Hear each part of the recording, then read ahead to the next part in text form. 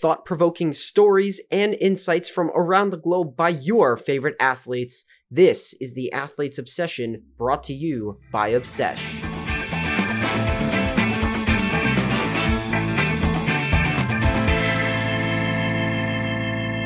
This week on the podcast, I talked to Zeke Marshall, a professional basketball player who wants to help other athletes become more financially literate. Welcome, everyone, to this week's edition of the Athlete's Obsession podcast, presented by Obsesh. As usual, this is your host, Dalton Allison, and this week I'm joined by professional basketball player Zeke Marshall. Zeke, how are you doing today? Doing well. How are you? I'm doing very well. I'm excited to have someone like you on the platform. I think you're probably breaking the record for the tallest person ever on the Athlete's Obsession podcast. So I really appreciate you coming on today. Oh, no, I appreciate it. I mean, I've broken a number of records of me being as tall as I am. You know, most of the time, the tallest person anyone's ever seen in their lives. So I get approached all the time with that. So it was surprising. So this is the Athlete's Obsession podcast. So I need to ask you, what is your obsession? Man, I don't know. My obsession is basketball. You know, I've been playing basketball for a long time. So I grew up. My father is a legend in this area in Pittsburgh, Pennsylvania. This entire area. My dad is everyone knows who my father is in this area. He is in the Hall of Fame, and Robert Morris, also the Hall of Fame in the state. He's been inducted to a number of Hall of Fames already, and he's still getting some accolades even to this day, even though he's 70 years old. So it's I've come from a long line of basketball when it comes to that, but when it comes to my particular game, it took me a while to develop my love for basketball the way I have it now. I was forced into it in a way because of my father and how tall I was. As I learned and got more comfortable in my own skin, especially once I got into high school and more so college, that's when I really started dedicating myself into the craft. Now, even though I didn't love the game, I was still dedicated. Even though when I was a kid, I had no summers off. I was always AAU right after school. After the high school basketball season, it was right into AAU, and I've done that nonstop from 6th grade on, and I haven't stopped since. That's basically what's been my life, and now I'm 30. So I've been playing basketball for a long time. When was it that you first picked up a basketball and started playing? I mean, I picked up the basketball when I was a weenie kid, as in, like, I was 4 or 5. I mean, back then, my dad was still playing, and it's sad because back then, I hear when people talk about my father, and I know my dad, but I've never seen him play. And anyone who speaks about him talks about just how vicious he was when he played. I mean, he was competing with NBA players at the time, even though he was only 6'6", but he had a toughness to him that, born in the 1950s, you had to learn. Men back then just had to be tougher. My dad was a welder. Even after he got done, he was a Boilermaker. So he worked very hard. So he made sure I had a basketball in my hand when he was traveling all around playing his basketball games. He tossed a basketball in my hand, and he did what he could. I'll say that. But even though I kind of reluctant to play it, eventually, as with all kids, if you're watching and you're around it enough, you're going to start thinking to give it a try. And that's what I did. And it took me a minute to find the love for the game, though, because unfortunately, because I was so tall, my father, who he was, everyone was, Zeke, you play basketball? You going to play basketball? You need to get in the weight room, Zeke. You need to get stronger, Zeke. You need to do this, Zeke. I'm like, man, I don't want to play no more. And it took me until I found what I wanted to do. And then that's when I developed my love for that game. So, yeah, I've been playing basketball for a while. Did you have a favorite player growing up? And if you did, how did they influence you? I did have a favorite. I looked up to 2 players in particular. I looked up to Shaquille O'Neal, of course. I was a Magic fan when I was a kid. I like just seeing, one, how much fun he would have when he played. Me being a professional, it's a very hard thing to be able to play this game professionally while having fun. I am in the belief that when you're dealing with your passions and money, it's a spectrum, and there are 2 ends spectrum. You have money and you have passion. It's never the same. It's very hard to mix the balance. And the few who do are the cream of the crop. The Stephen Currys, the LeBron James, Dwayne Wade, those guys. Those guys, you see them having fun, dancing, all that stuff. What you don't see is that the eighth seed, the ninth seed, the 10th, the 10th guy, the 11th guy. You don't see those guys. Those guys aren't having fun. Those guys are either losing their jobs or getting waived or getting sent home, or it's a really dog-eat-dog world out there. And if you don't produce and make money, which is what LeBron, Shaquille O'Neal, those guys did, you can't afford to have fun. So, and I didn't realize that back then, but you look at Shaq now, he is a genius entertainer. I mean, he appears in movies, he had video games, he had shoes, he's done very well in himself when it comes to business. So I really looked up to that. And the other guy I really looked up to my basketball game is Tim Duncan, especially. Tim Duncan's very sound. Everyone likes to parody him because I look like him. But I had touch. I loved his simpleness to the game. And I'm trying to actually develop that now. I'm trying to develop how to become a lot more simpler when I play. And you normally go through this transition as you get older. But I mean, I still have my athleticism, but I definitely want to be able, I admire those guys who can slowly and comfortably play the game at a high level, but go at their own speed. I mean, I've watched guys get slow. It ain't about how fast you can get to the spot.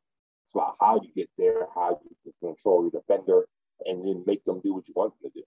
And Tim Duncan did that all the time. And you saw the fruits of it by him playing until he was almost 40 years old. You don't see that. You don't see professional players when they're 40. That's very rare. Most professional careers only last 2 to 3 years. And then you have Tim Duncan, who's playing 15. I mean, I think it was 15 years.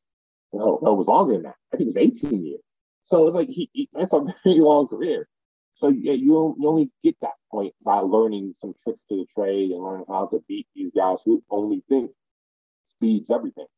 And don't get me wrong, speed and athleticism will get you pretty far. LeBron James, time reason for that. But skill will always trump that if you understand how to play the game in a way where, I mean, I've experienced it as me being a professional.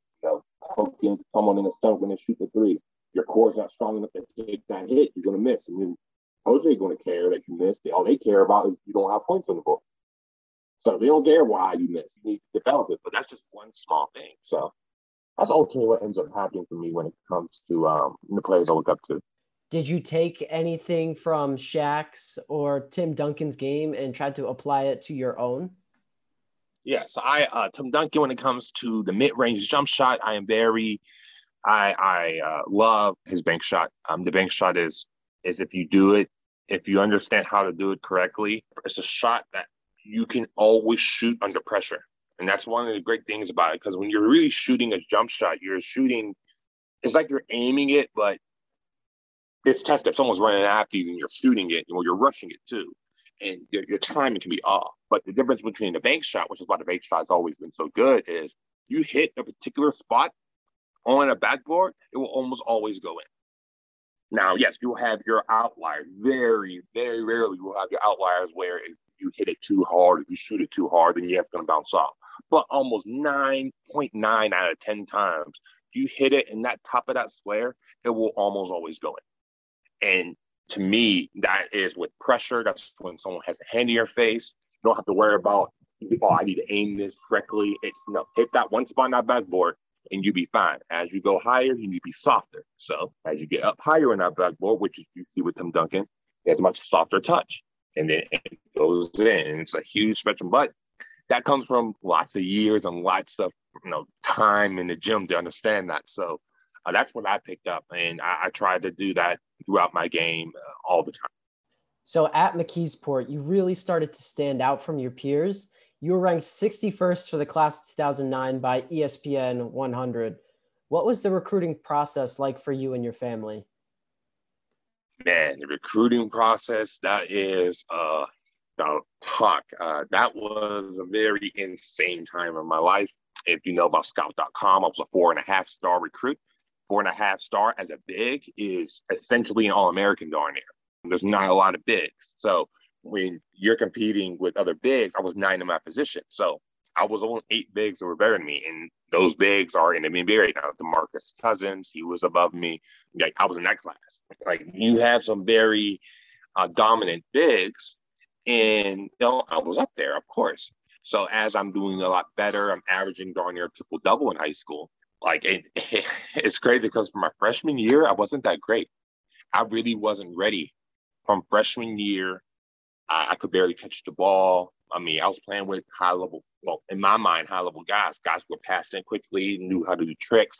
In my AAU team, we didn't do all this, so I couldn't catch the ball. I was still uncoordinated back then, so it's hard for me to gather myself. But that summer, it's crazy. That one summer, I went to AAU.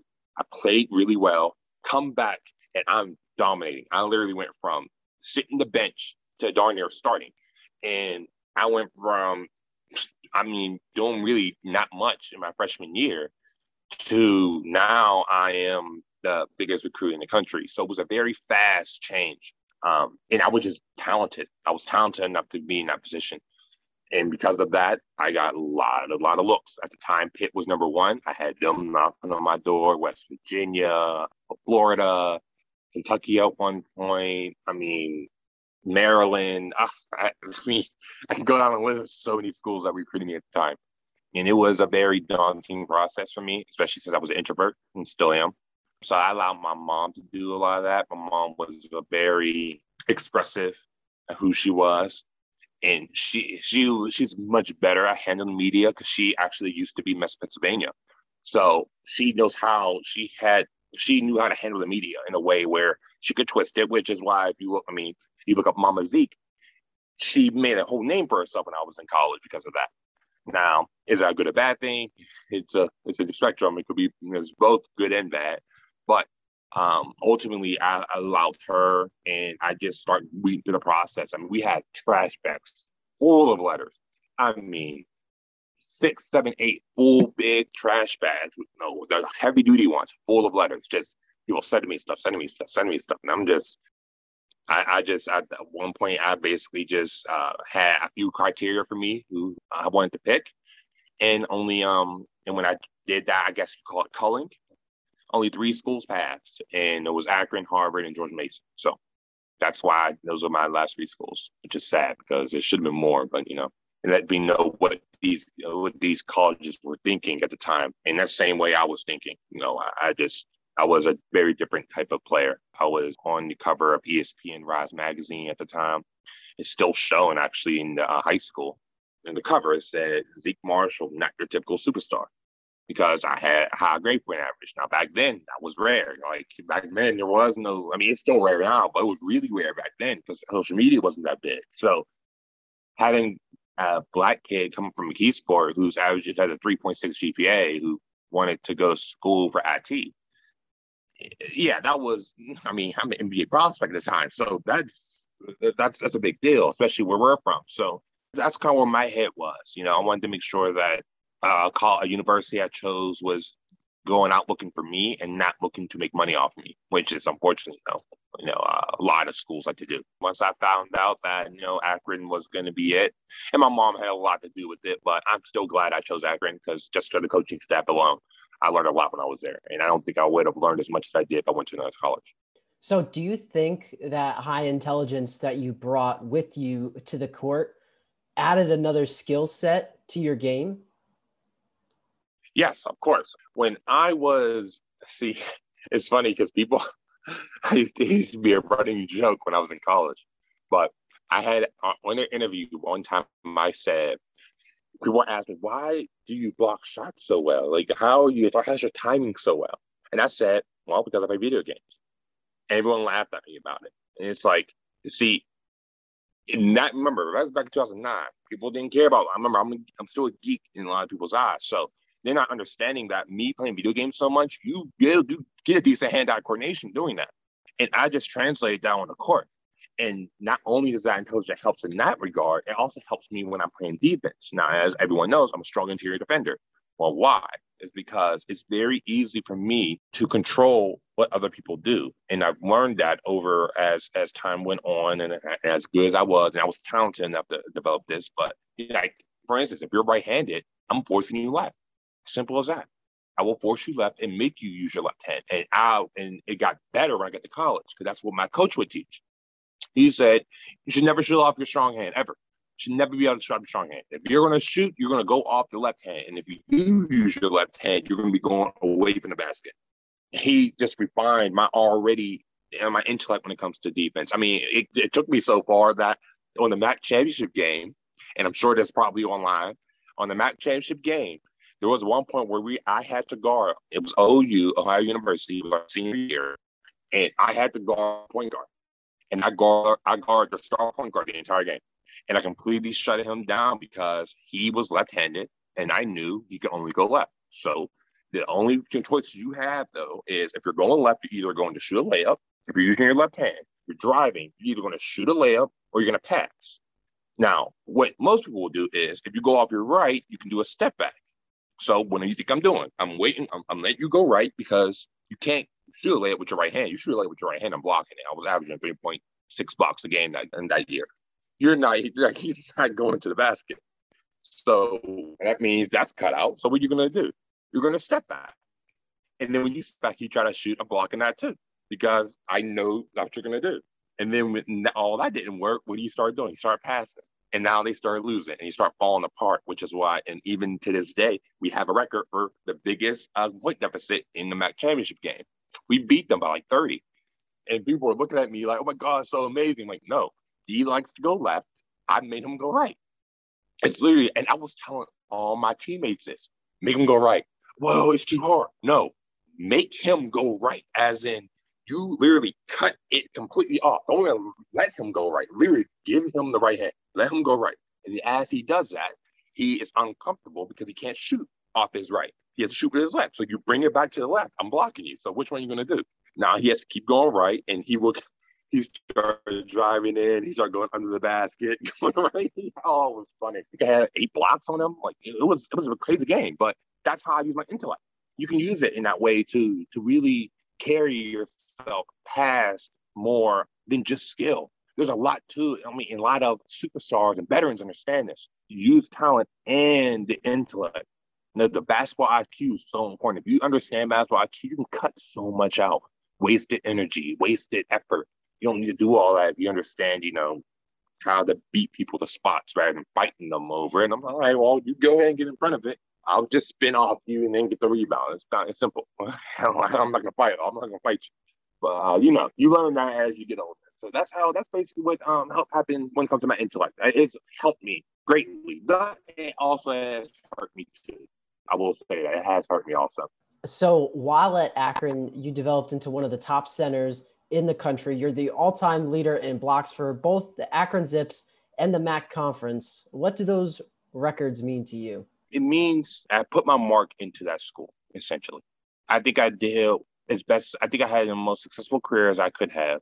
Not our team. Our team could have been a lot better, but I could have in that position. And now I think that's what those records mean to me. It's now I can look back and say, well, I had a successful college career, which a lot of people wouldn't argue with. Like I said, I have 4 rings to show for it. I have, once it goes those records, I don't think anyone's going to be beating those records anytime soon. Now, someone would not deny that, but as of right now, I highly doubt someone's going to be able to take that record. I will hope someone one day may be, but like I said, to this day, I think that record's going to be staying for a while, and hopefully, I can create a legacy that will allow other athletes to not always look down on mid-majors. Like here's a place that we can win at and learn something new rather than going to big schools. Even though that is changing now that college athletes are getting paid, it's gonna completely change the landscape more than people realize. So we'll see. So playing professionally has opened the door for you to travel both domestically and internationally. What's been a favorite place of yours that you've played in? I played in a number of countries. I'll say honestly, probably the most favorite was Lebanon. As crazy as that sounds.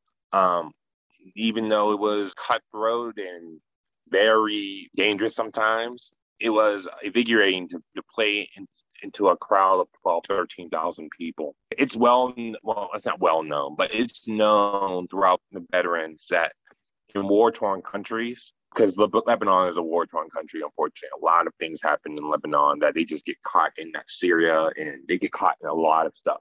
The last attack we just had, this summer, a few months ago, a huge explosion like that happened in Lebanon. So there's a lot of things that happen, and because of that, a lot of people turn to entertainment. That's why entertainment is so important. That's why I don't like when people talk bad about entertainment the way they do. Because when you're in a situation like that, the only escape from that HEL that they're going through is entertainment.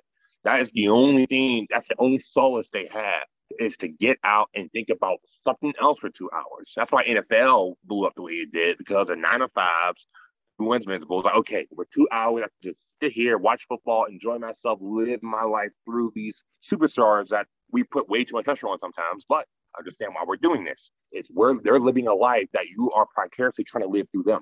And that's why they get paid the way they do. And it's the same thing when we're over there. I could see the electrification of these fans. I mean, to the point where we played our rival games, there was a huge riot. We couldn't even leave the court for 3 hours after the game because of the riots that were going on outside. But not saying it's a good or bad thing, but ultimately that comes from the passion they have for those teams.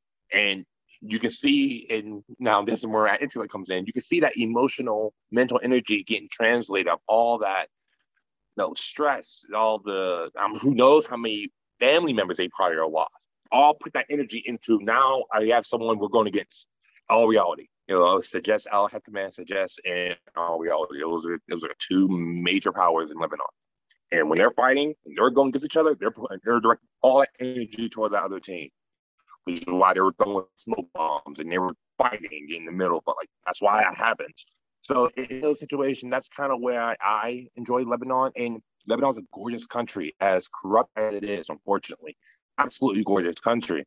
If unfortunately, like I said, politics it's not the same as it is in the U.S. And that's something that's very hard for people who haven't left the country to understand. But it's not like this everywhere. I'm privileged to be in the U.S. And I'm glad me traveling allowed me to see that more so than I did previously. Being in a place like Saudi Arabia and Lebanon and Tunisia, and you go to some of these countries and you realize just how privileged we have it here. And that's why that's my grounding when it comes to all of it. A passion of yours is helping athletes with their finances. Where did that stem from? Man, now that is a story. So when I came out of college, the first thing I did was I talked to a financial advisor that my mom used to go to school with. His name is Rob Wilson. He's on CNBC Money. He's done very well for himself. He's in Philly now. So that was the moment I came out of school, I opened up an investment account with him. And I wanted to invest I started investing in the stock market. One of my best plays his days, Netflix. I was in Netflix 2008, 9, made 450% of my money with Netflix. Actually, I think it was like 500 at one point. I made a great return on Netflix. And that's not just Netflix either. It's investing in tech companies. I love tech. I'm a geek, as everyone wants to call it. So I know AMD, Intel, EA. I know all these companies because I buy these things. And that's why I try to teach, is when you're investing what you know. I tell people all the time, especially like athletes, that you buy these brand new Nikes when they first come out, right? Yeah. Okay. Well, if you know a Nike is about to sell out, buy stocks right before it happens and watch what happens to our share price. It goes up. Oh yeah. See, it's you buy, you get into industries that you understand. I understand gaming. I understand that Microsoft is absolutely destroying Sony right now. As I'm doing this, and I'm teaching other, and I'm going and traveling, I'm talking to other athletes, and some of these guys just really, really don't understand what money even is. Money is a tool.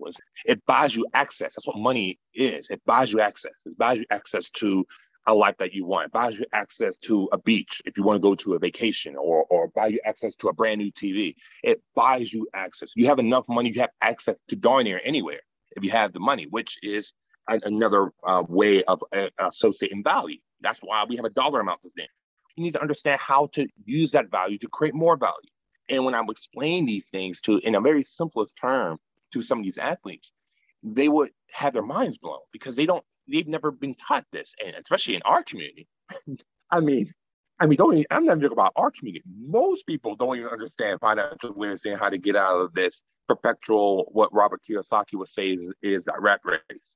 Most people never leave that rat race. They want to live this life that, I mean, we're going through it now. We're in debt. Everyone talks about, oh, we're in debt, so much debt, and we're on student loans, and we're this, and we're that. Yeah, that's kind of what it's like. And you're paying, and you're working to pay off all this debt, and you own none of it because you keep having to pay everything off. So, because after the Allen Iverson's probably the biggest one, but there's a lot of athletes who've gone broke because they didn't understand it. They saw it and said, okay, I don't want to be like this. And they're trying to find ways, and they're trying to find the information. And unfortunately, people around them either don't understand or are trying to take advantage of them.